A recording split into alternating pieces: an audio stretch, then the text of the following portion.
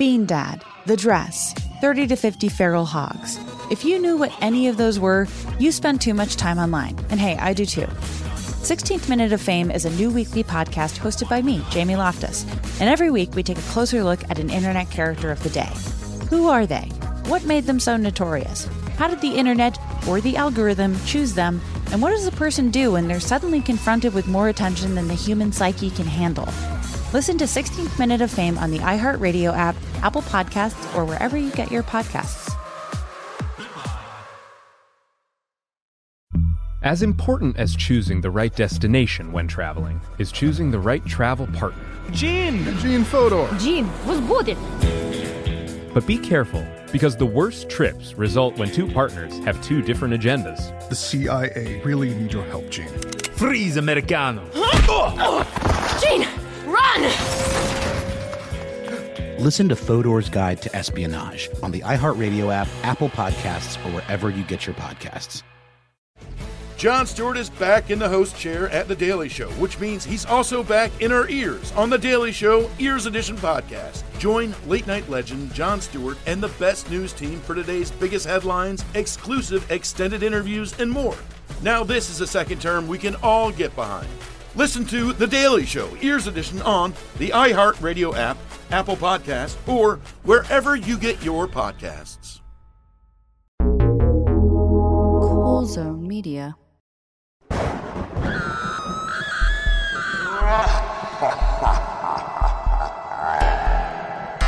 Welcome to Could It Happen Here.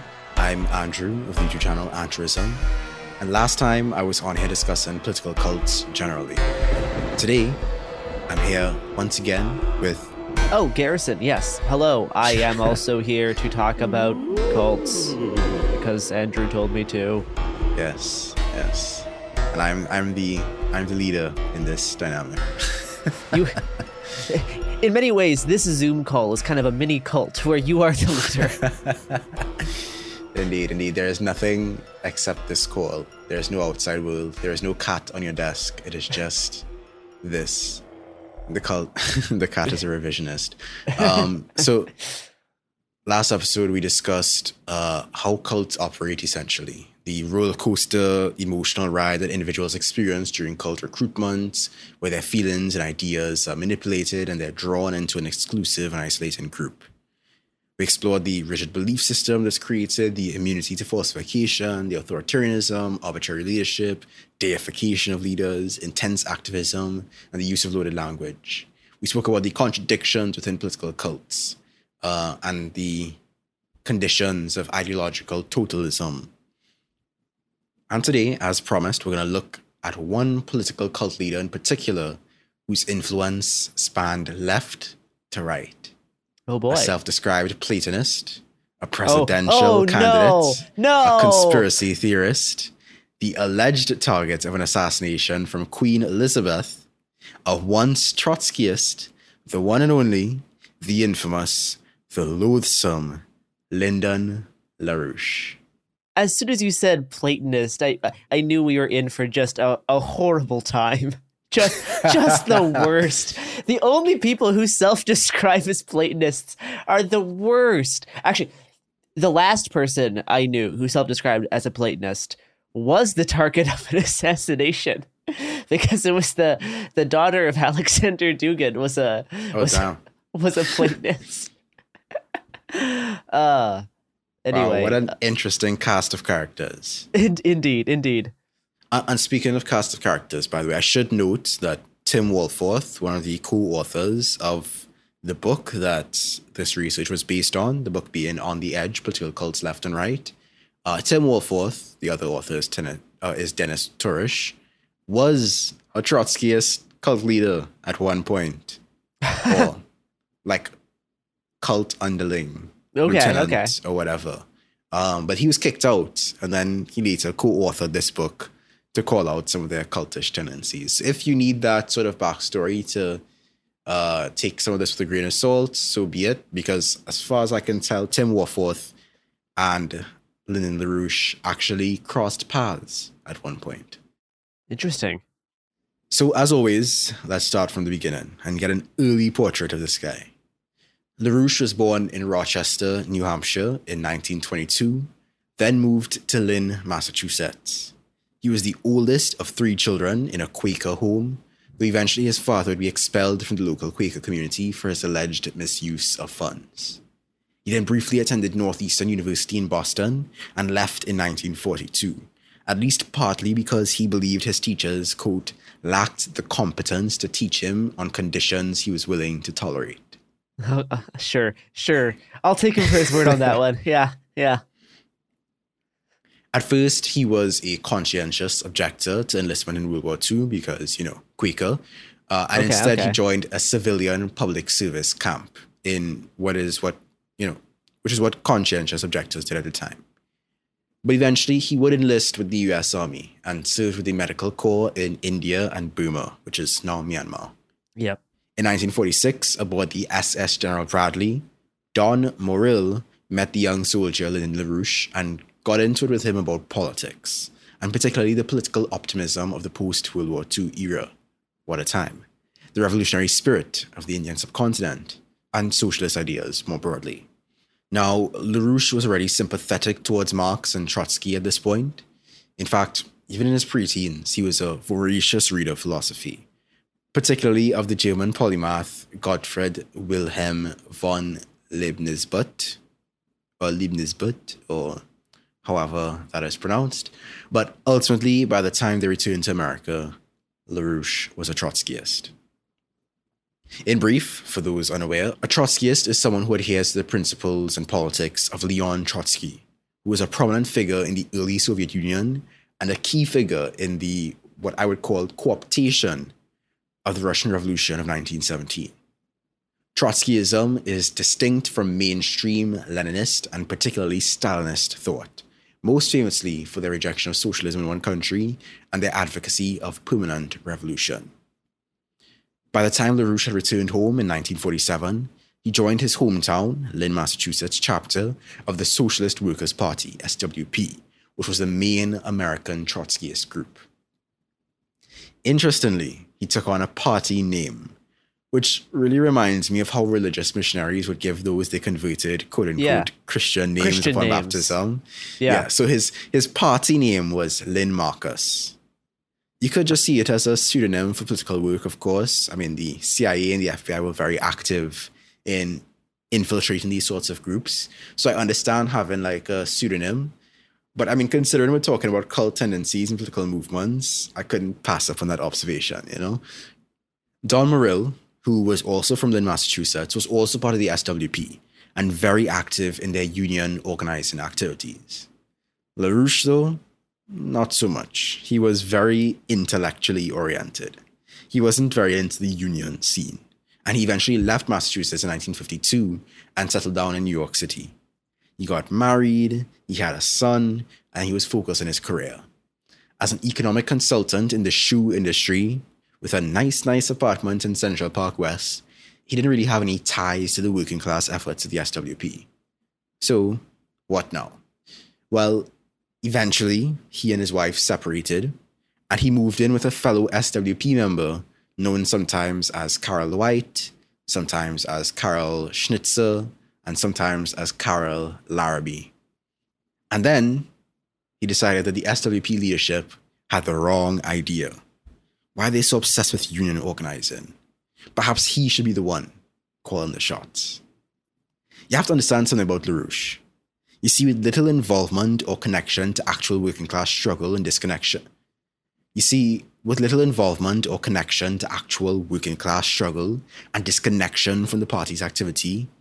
had already begun making a rightward shift, even while still bearing the banner of leftism. As an intellectual, he loved his books, including Marx's Capital, Rosa Luxemburg's The Accumulation of Capital, and Hegel's Logic. And his intellectualism naturally fed into his elitism.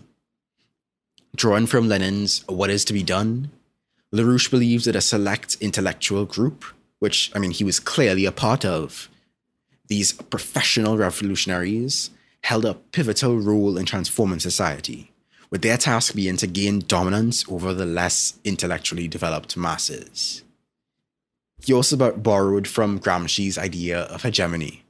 He saw himself in competition with other intellectuals on the left for leadership over the hearts and minds of the dummy masses to undermine the capitalists' hold on the working class. But unlike Gramsci, he didn't believe the working class was capable of developing its own leaders. He was that leader. And he also borrowed from George Lucas's concept of class consciousness and the importance of thinkers. LaRouche wasn't just a thinker. He saw himself as the thinker, the one who would take power and lead the masses to freedom. So he was fed up with the SWP limiting his clearly elite intellect and ability. And so in 1965, he left and joined a small Trotskyist group called the American Committee for the Fourth International. Yes. Associated with George Healey, who was another left-wing cult leader. There's a lot of left-wing cults came out of the Fourth International, some of which are very cool, some of which are not very cool. Indeed. But guess what? He didn't like the Fourth International. He only stayed there for 6 months, and apparently Healey did not even like him. I mean, I wonder why, right? I mean, he seems like a very agreeable fellow. And not only that, I mean, when have you ever heard of cult leaders getting along? You know, cult leaders tend to view other cult leaders as threats to their total control, you know? It would be funny if there was just like a conference for cult leaders to share like tactics, and they all have like dinner together. Yeah. So LaRouche bustled to that party, and then he joined the Spartacist League, which was another trot party. And again, he didn't stay for too long. He decided he was going to put all those factions and leaders behind him, and declared himself the pioneer of the Fifth International. So for those unaware, the First Workers' International from 1864 to 1876 was a coalition of labor and socialist groups seeking to promote workers' rights and international solidarity. It split because of the irreconcilable differences and divisions between the statists and the anarchists. Then in 1889, and from then until 1916, the Second International was born. That was an organization of socialist and labor parties. This time, no anarchists allowed, and it was aimed at fostering cooperation among socialists globally until it dissolved due to the divisions related to World War I. And then, in 1919, the Soviet Union founded the Third International, or the Comintern, to promote worldwide communist revolution and aid communist parties. But then it dissolved during World War II due to the Soviet-German tensions, among other things. And then, in 1938, Trotsky, who was marginalized and persecuted by Stalin, founded the Fourth International as an oppositional alternative to the Stalin-dominated Comintern. Technically, the Fourth International is still active today, but it's always been fairly irrelevant beyond small bickering sects and ever-splintering splinter groups, and more than one political cult. So for a Trotskyist like LaRouche to declare a Fifth International is like, you know, here we go again. How was he going to manage to do this? 1968. Picture this. A room with about 30 students sitting on the floor, all eyes fixed on Lyndon LaRouche. After playing a major role in the student strike at Columbia University, these students were totally invested in this man's every word. They were part of the National Caucus of Labor Committees, NCLC, which was affiliated with the Students for a Democratic Society, SDS. LaRouche held this meeting for a whole 7 hours. That's longer than a church service. And he blended discussions of tactics with educational presentations. The SDS had a lot of spirit and action, but LaRouche believed that they were a bit short on theory, so he was there to fill that void, and a bit more. The gathering marked the early stages of what would later become a political cult centered around LaRouche, where he served as an intellectual and political guru, training his followers as devoted disciples. He had a particular knack for making his disciples feel like they were part of an elite club. They believed they were the only ones who truly understood the era they were in and had all the answers to fix society's problems. In 1970, LaRouche wrote that you should start with recruiting and educating a revolutionary intelligentsia, mainly young intellectuals like these student radicals, rather than the working class, because, again, LaRouche thought the working class was stupid. He wanted these elite recruits to commit to intensive study and activism, particularly of his interpretation of ideas, so they'd lead the charge. And remember, at this point, LaRouche was pushing a right-wing form of Trotskyism. Like Marx, he believed that capitalism had to keep growing to stay alive. Once it hits its limits, it would go into crisis mode and eventually collapse. He also shared Marx's idea that human activity should be all about progress, particularly the growth of the world's productive forces. Do you know who's organizing the next international, actually? Right now. It is, in fact, the products and services that sponsor this podcast.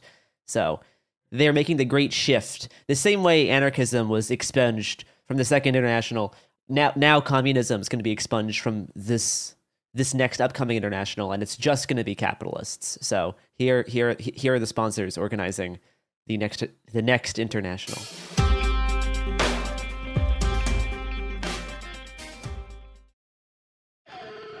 Bean Dad, The Dress, 30 to 50 Feral Hogs. If you knew what any of those were, you spend too much time online. And hey, I do too. 16th Minute of Fame is a new weekly podcast hosted by me, Jamie Loftus, where every week I take a closer look at an internet character of the day. Who were they? What made them so notorious? Why did the internet choose them? And what does a person do when they're suddenly confronted with more attention than the human psyche can handle? I'll be talking to internet historians, experts, and yes, the main characters themselves to get a fuller picture. Because I think that even outside individual experiences, a character of the day tells us something about how the internet worked at that time, and how the attention economy developed into the freaky three-headed dragon it is today. Together, we probably won't be able to properly log out, but we can take a walk down scary internet memory lane and see one day a little more clearly.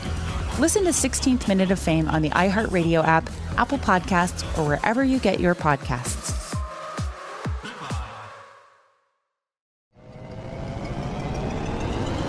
Hello, acclaimed comics writer and notorious Scott Summers hater, Rosie Knight. Well, hello, Emmy-winning podcaster and totally unbiased Targaryen royal supporter, Jason Concepcion. Rosie, somehow the X-Ray Vision podcast has returned. It feels so good.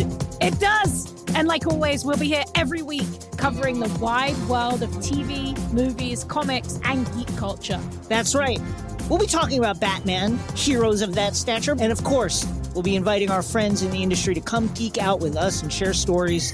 We'll hear from TV writers, from actors, comics creators, pop culture critics, and more. Nothing is off the table because geek culture is pop culture, and we can't wait to share our love of it all with you every single week. Listen to X-Ray Vision on the iHeartRadio app, Apple Podcasts, or wherever you get your podcasts. Danielle Moody here, host of the Woke AF Daily podcast. We've been with iHeart's Outspoken Network for a year, and what a year it has been. Every weekday, I navigate our rapidly changing world alongside our series of fabulous expert guests.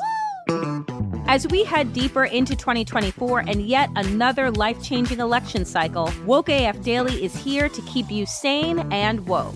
Woke not just to the latest headlines, but also to the collective power we all have. Woke to the need to build community with those around us. Woke to how to avoid burnout, and woke to the ways we can all find joy in the madness.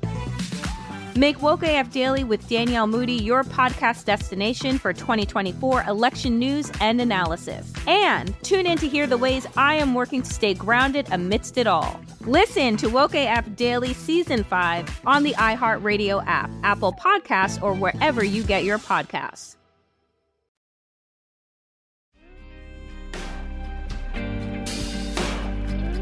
Marx thought capitalism was just a phase in human society, and its crises would pave the way for a working-class revolution, which would lead to socialism. Under socialism, the productive forces would flourish without those pesky capitalist constraints. LaRouche came up with something he called the theory of reindustrialization. He claimed that capitalism, in its third stage of imperialism, needed fresh opportunities for capital investment. He even predicted that if world leaders did not follow his advice, the system was on the brink of collapse. Only he and his trained followers under his lead could prevent this catastrophe. By the late 60s and early 70s, members were giving up their jobs and devoting themselves wholly to the cause and leadership of LaRouche. They were convinced that the world had all the resources needed for an incredible economic transformation, but they saw a big problem. They thought the nation's leaders were clueless, and of course, they didn't think too highly of the masses. So their solution was getting Lyndon LaRouche Jr. into power. Oh, by the way, he's a junior. But their solution was getting Lyndon LaRouche Jr. into power as soon as possible. And then he would lead the trade unions to take over America. He expected their support, and if they were slacking in their activism, he would call them out. Borrowing from the confrontational therapy of the New Age psychology cults, LaRouche began holding ego-stripping sessions. Anyone who failed in a political task was subjected to pure psychological terror, as everyone attacked them and tore apart their past and personal life in front of the whole group. And because cults and sex are an inevitable combination like madness and badness, LaRouche also launched a campaign against the sexual impotence of his membership. Apparently, Carroll left him for a disciple of the movement. Interesting. His name was Christopher White, and they went to England to set up a chapter of the NCLC. So that's probably why he got a little bit unhinged. But that's not the worst of it. I can't not mention Operation Mop-Up. In 1973, LaRouche fully shifted the group's political stance from being far left to far right.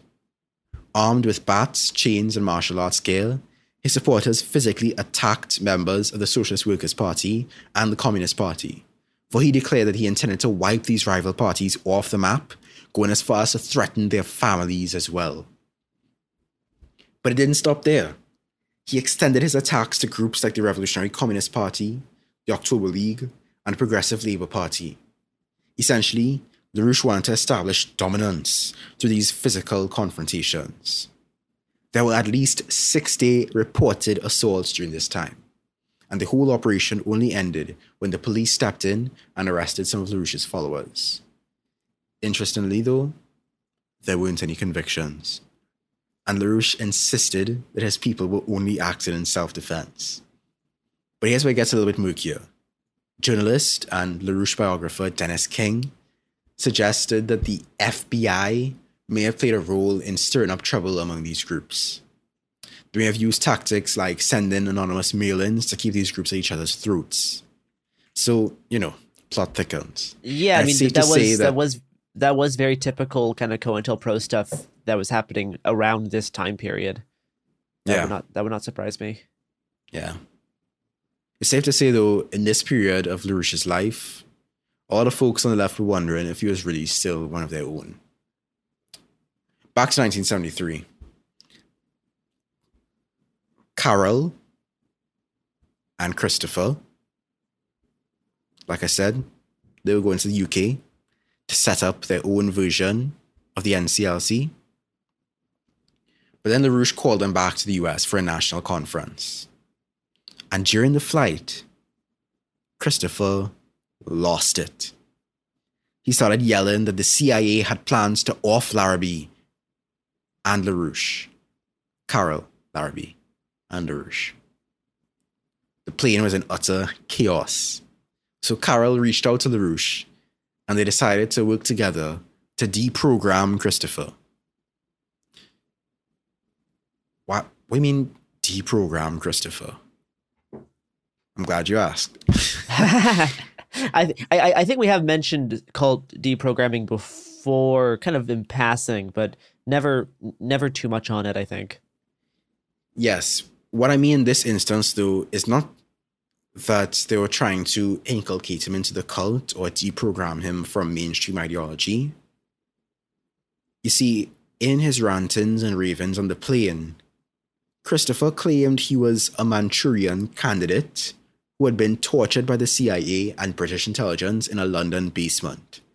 He then said he was programmed to do some stuff like offing his wife and setting up LaRouche for a watery demise by Cuban exile frogmen. So that's the kind of deprogramming that they intended to carry out. I have some notes, but I suppose I'll just let them do their thing. Yeah. So Christopher was saying that he was a Manchurian candidate. And so then the whole group was in a frenzy. LaRouche and his disciples were releasing statements left and right, training their members on how to spot other Manchurian candidates and how to handle CIA torture. And here's where it gets really crazy. One of the members, Alice Weitzman, she made a critical mistake in a political cult. She doubted. She didn't believe the whole CIA story that Christopher was pushing, and LaRouche didn't like that she didn't believe. And so then LaRouche was like, oh, you don't believe that the CIA is infiltrating us right now? Then you must be a CIA agent. So he sends a squad of 6 members of his cult to Weitzman's apartment, and they held her hostage and cranked up Beethoven music to deafening levels. Why? Because LaRouche believed that Beethoven's tunes could somehow deprogram Manchurian candidates. Weitzman managed to toss out a note through the window, and a passerby picked it up and alerted the police, so she was rescued. But then she chose not to press charges against her captors. LaRouche had turned this party, at this point with 1,000 members in 37 offices in North America and 26 in Europe and Latin America, into an extreme right, anti-Semitic organization, despite the presence of Jewish members. In fact, Carol herself was Jewish, and she stuck around. Dennis King, the biographer I spoke about earlier, found a deep connection between LaRouche and fascist and neo-Nazi groups.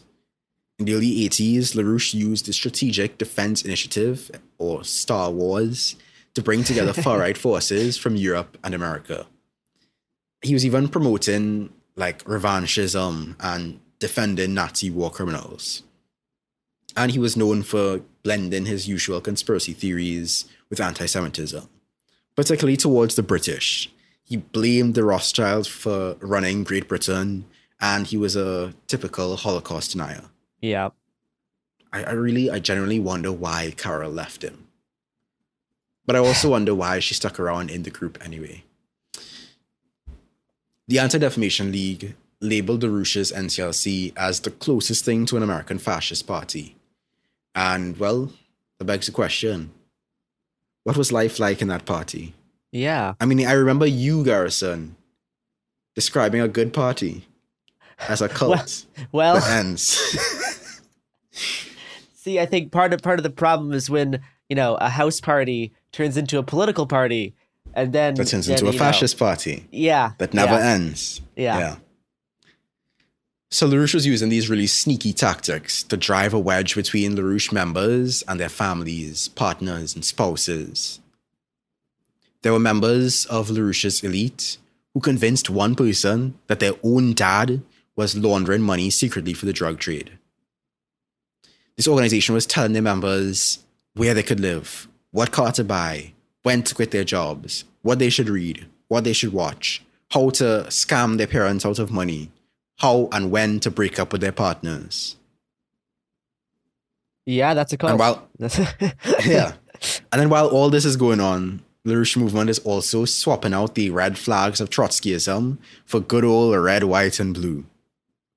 Members were soon educated with the ideas of Alexander Hamilton, right? Oh, God. Hamilton's economic policies were basically the American version of what Marx represented in Europe, according to LaRouche. And forget about Marx. They're not reading Marx anymore. Now they're reading Plato and Dante. In 1980, they even told their members to vote for Reagan. Yeah. Cool Reagan. stuff. Cool stuff. Noted, they dropped their left... noted Platonist philosopher Ronald Reagan. Yeah. They basically dropped any veneer of left-leaning in their recruitment tactics, and then they started doing things like soliciting people at airports and bus terminals. And these members, they were caught in this whirlwind. They didn't have time to read, to think, to get a decent night's sleep. They were working 12-hour shifts and getting paid peanuts, like $100, $125 a week. And sometimes they didn't even get paid at all. They were in a constant state of mobilization, living on adrenaline, ready for anything. And finally, in 1981, around 300 to 600 people decided they had had enough and left the organization. Some of them were former leftists, but not all. And those who stuck around were the die-hard cult members, completely under LaRouche's control.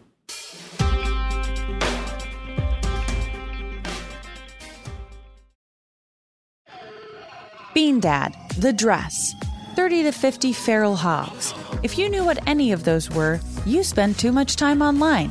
And hey, I do too. 16th Minute of Fame is a new weekly podcast hosted by me, Jamie Loftus, where every week I take a closer look at an internet character of the day. Who were they? What made them so notorious? Why did the internet choose them? And what does a person do when they're suddenly confronted with more attention than the human psyche can handle? I'll be talking to internet historians, experts, and yes, the main characters themselves to get a fuller picture. Because I think that even outside individual experiences, a character of the day tells us something about how the internet worked at that time, and how the attention economy developed into the freaky three-headed dragon it is today.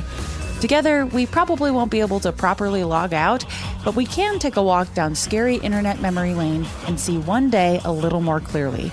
Listen to 16th Minute of Fame on the iHeartRadio app, Apple Podcasts, or wherever you get your podcasts.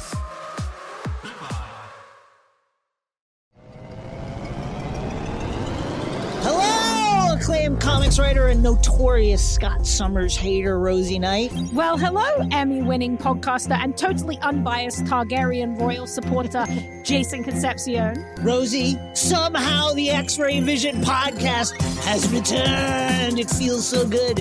It does. And like always, we'll be here every week covering the wide world of TV, movies, comics, and geek culture. That's right. We'll be talking about Batman, heroes of that stature, and of course, we'll be inviting our friends in the industry to come geek out with us and share stories. We'll hear from TV writers, from actors, comics creators, pop culture critics, and more. Nothing is off the table because geek culture is pop culture, and we can't wait to share our love of it all with you every single week. Listen to X-Ray Vision on the iHeartRadio app, Apple Podcasts, or wherever you get your podcasts. Oh, hi, I'm Rachel Zoe, and I'm back for another season of my podcast, Climbing in Heels. You might know me from the Rachel Zoe Project, or perhaps from my work as a celebrity stylist. And guess what? I'm still just as fully obsessed with all things fashion, beauty, and business. My podcast, Climbing in Heels, is all about celebrating the stories of extraordinary women, and this season, we're taking things up a notch. I'll be talking to some incredible women across so many industries, from models and beauty industry stars to doctors, entrepreneurs, and TV personalities. Climbing in Heels is here to bring you a weekly dose of glamour, inspiration, and fun. Every week, listeners will be able to ask me any questions. I'm answering it all. My life is absolutely crazy with so much going on, and I'm so beyond excited to bring you along for the ride. Whether we're talking red carpet looks, current trends, or products I'm obsessed with, I'm here to be your fashion fairy godmother. Listen to Climbing in Heels every Friday on the iHeartRadio app, Apple Podcasts, or wherever you get your podcasts.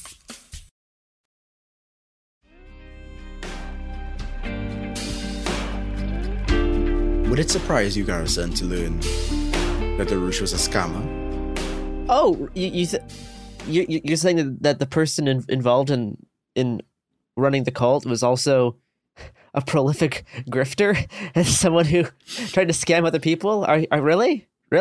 Yeah, a lot of people don't know this, but cult leaders and scammers actually go hand in hand. Ah. Yeah. LaRouche was a master of operating through a network of front organizations.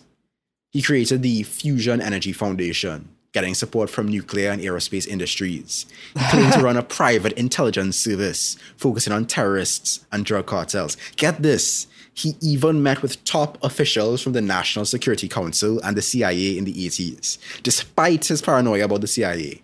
And he somehow managed to get White House access. What? Yeah. What? Yeah. Why? Yeah. How? Yeah. He eventually infiltrated the Democratic Party and ran for president several times. Oh, God. And he launched the Proposition 64 initiative in California in the 80s, aiming to impose strict public health policies for AIDS, which public health officials rejected. But basically, he was instrumental in spreading a lot of unnecessary fear about AIDS. In fact, he was advocating for lynch mobs to deal with the AIDS crisis. Oh, so he wasn't like spreading good health information when everyone was ignoring the problem. He was being like, we should just kill everybody. Yeah, pretty much. Okay, I got, But, every scammer has their day. And one of his scams got him in the pen. You see, LaRouche had a knack for recruiting the offspring of the wealthy and separating them from their money, to put it euphemistically.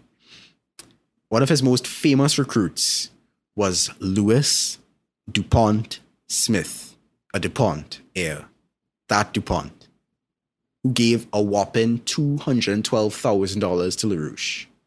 He even moved close to LaRouche, but eventually the DuPont family intervened, had him declared mentally ill, and put him on a monthly stipend. Still, LaRouche was making a real bank. His empire was growing. He had a 172-acre estate in Virginia, serving as his center of operations, which had phone banks, offices, a printing plant, guarded 24/7 by armed individuals. But the empire of LaRouche eventually went into decline. Oh, no. His lust for publicity caught the attention of the public and federal officials, and his phone bank operators started making unauthorized credit card withdrawals. I mean, he was like going to the White House. How did he like try to like stay under the federal radar? He was literally in the one spot, the one place. Exactly. It's baffling. But Dennis King has a book all about it, so you could check it out. In 1987, he faced a trial on credit card fraud and conspiracy to obstruct justice, which ended in a mistrial. Then a subsequent trial convicted him on various charges, and he ended up in a federal penitentiary in 1989. And what do all great cult leaders, or what do many great cult leaders do when they're in jail? Some of them write books. Right. Precisely. Okay. All right. I'm back on now. Okay. So LaRouche decides to write a book called In Defense of Common Sense. It's a mix of obscure geometric illustrations, passionate defense of Platonism, a tribute to the 17th century astronomer Johannes Kepler, and some heavy denunciations of philosophers like Kant and most philosophers post-Plato. In fact, as far as LaRouche was concerned, every philosopher after Plato sucked. That's so funny. That's really funny. Incredibly. But at its core, his book, In Defense of Common Sense, was LaRouche restating his modernist, somehow Marx-inspired worldview. He argued that scientific and technological progress set humanity apart from all other creatures, and it naturally leads to increased population density. In LaRouche's eyes, there's no room for any entropic view that suggests a limit to human technology and population growth. He even coined the term negantropic to advocate for ongoing industrial and population expansion no matter what. All right, buddy. So then, if you didn't... Okay, maybe you listen to this and you're like, none of this is all that dramatic and wild or whatever. Here's where it gets even wilder. This is where we get to the intersection of Lyndon LaRouche and Elon Musk. LaRouche proposes that we colonize Mars. Well, I mean, honestly, the whole... His other... What was the term you just said? Like negantropic. What was that? Yeah. That is pretty similar to Musk's ideology as well, though. Pretty much, yeah. And so LaRouche says, let's colonize Mars. And once that's done in about 40 years, according to his estimation, then his philosophical standpoint will clearly rule all of humanity for all of time. But while LaRouche is deep in thought behind bars, his followers, they're not twiddling their thumbs. They joined forces with other anti-war demonstrators to oppose the Gulf War in 1990 and 1991. And it's interesting to note that the NCLC was not the only voice from the right among those left-wing demonstrators. Pat Buchanan, the Populist Party, the Liberty Lobby, and other ultra-right and neo-isolationist groups formed a sort of united front with elements of the left in terms of that opposition to the Gulf War. And LaRouche was eventually released on parole in 1994. And by 1998, during the economic crisis, LaRouche was demanding that Bill Clinton appoint him immediately as an economic advisor. Sounds like a good idea. Yeah, no, he seems well qualified. And I quote, "It was now time to abandon crisis management and shilly-shallying, in other words, democracy." LaRouche believed in the inherent tendency of popular opinion toward mediocrity. The very tendency to rely upon collective decisions rather than decisions based upon validation of principle is itself a wellspring of mediocrity. He further explained, to propose to assemble a virtual rabble of decision-makers, usually featuring those parties who are still advocates of the policies which have caused and advocated the crisis, is scarcely a noble enterprise, nor a fruitful one. Some relatively few in the position to influence directives must preempt the situation. Just in case there should be any question as to LaRouche's concept of governance, he declared China to be probably one of the best governments in the world today in terms of quality of leadership, the kind of leadership required to get through crisis. LaRouche, like Mussolini and Hitler before him, borrowed from Marx and then changed his theories completely. Yeah. Marx's internationalist outlook was abandoned in favor of the nation state. Marx's goal of abolishing capitalism was replaced by a model of a totalitarian state that is still primarily in the hands of private corporations and their owners, who, by the way, would have to take orders from LaRouche. Now, Hitler called his schema National Socialism. LaRouche, interesting, curious. LaRouche was a fan, but he was like, let's add a little spice. Let's give it some American branding. So LaRouche called his system and ideology the American system. It's a little bit less catchy, I gotta say. Yeah. I mean, that's the story of Lyndon LaRouche. He died, obviously. I mean, most people do. There's only a few that have not died. Enoch, and I think like one or two others. But most people do in fact die. Yeah. He was really quite the guy. He died in 2019, by the way. Oh no, that recent. Yeah. He lived a really long time. He nearly lived for 100 years, for crying out loud. Did not realize he was still kicking around so recently. Yeah. Gone too soon, am I right? Yeah. Absolutely. At least now he's in heaven with Ruth Bader Ginsburg. That's good. Yeah. That's good. Why do the good die young? Oh, he was just a kid. All right. So as we conclude our journey into the enigmatic world of Lyndon LaRouche, I think we're left with more questions than answers. How did a man on the fringe of radical politics end up in the White House? Yeah, that is one question I actually still am thinking about is what were the conditions to his White House visit? And what led to his transformation from a committed leftist to a fascist? I mean, I think we could see the signs of that very early on. Yes, yeah. In the 60s, LaRouche displayed egotism and hints of instability, but he was also an intelligent individual who attracted serious intellectuals. His ideas, while sometimes peculiar, were generally rational. But it was the adulation of certain students that allowed him to gather a following around his ideas and personality. The collapse of student radicalism in the 70s set the stage from his shift from left to right, and the unwavering loyalty of his followers likely reinforced his increasingly psychotic worldview and perception of his role in it.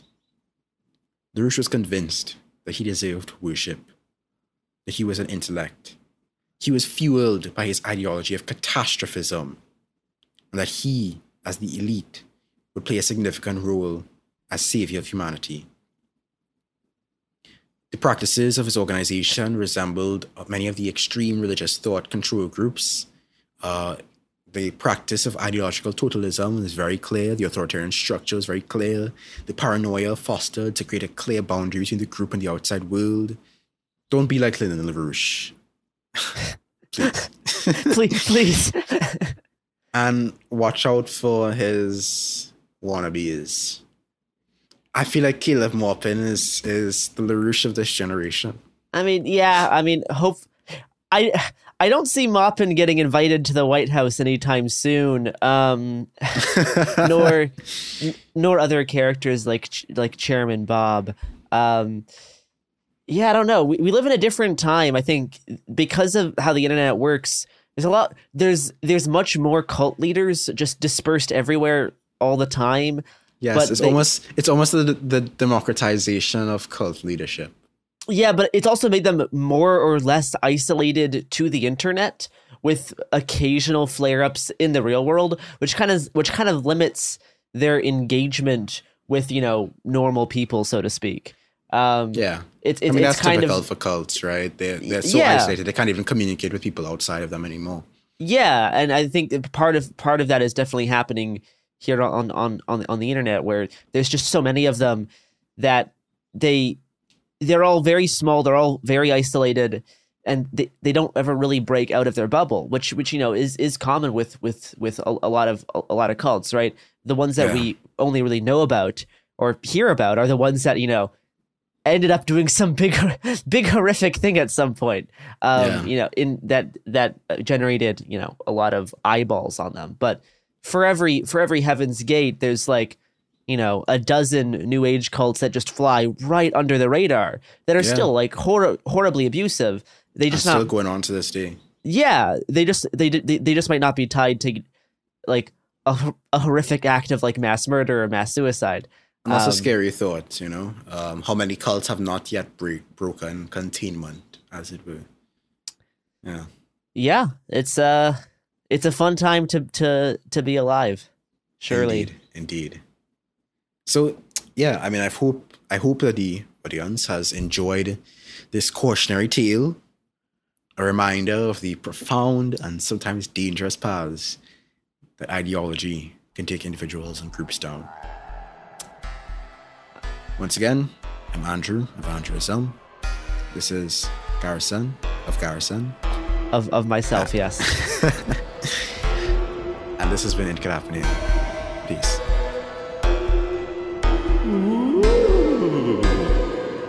It Could Happen Here is a production of Cool Zone Media. For more podcasts from Cool Zone Media, visit our website, coolzonemedia.com, or check us out on the iHeartRadio app, Apple Podcasts, or wherever you listen to podcasts.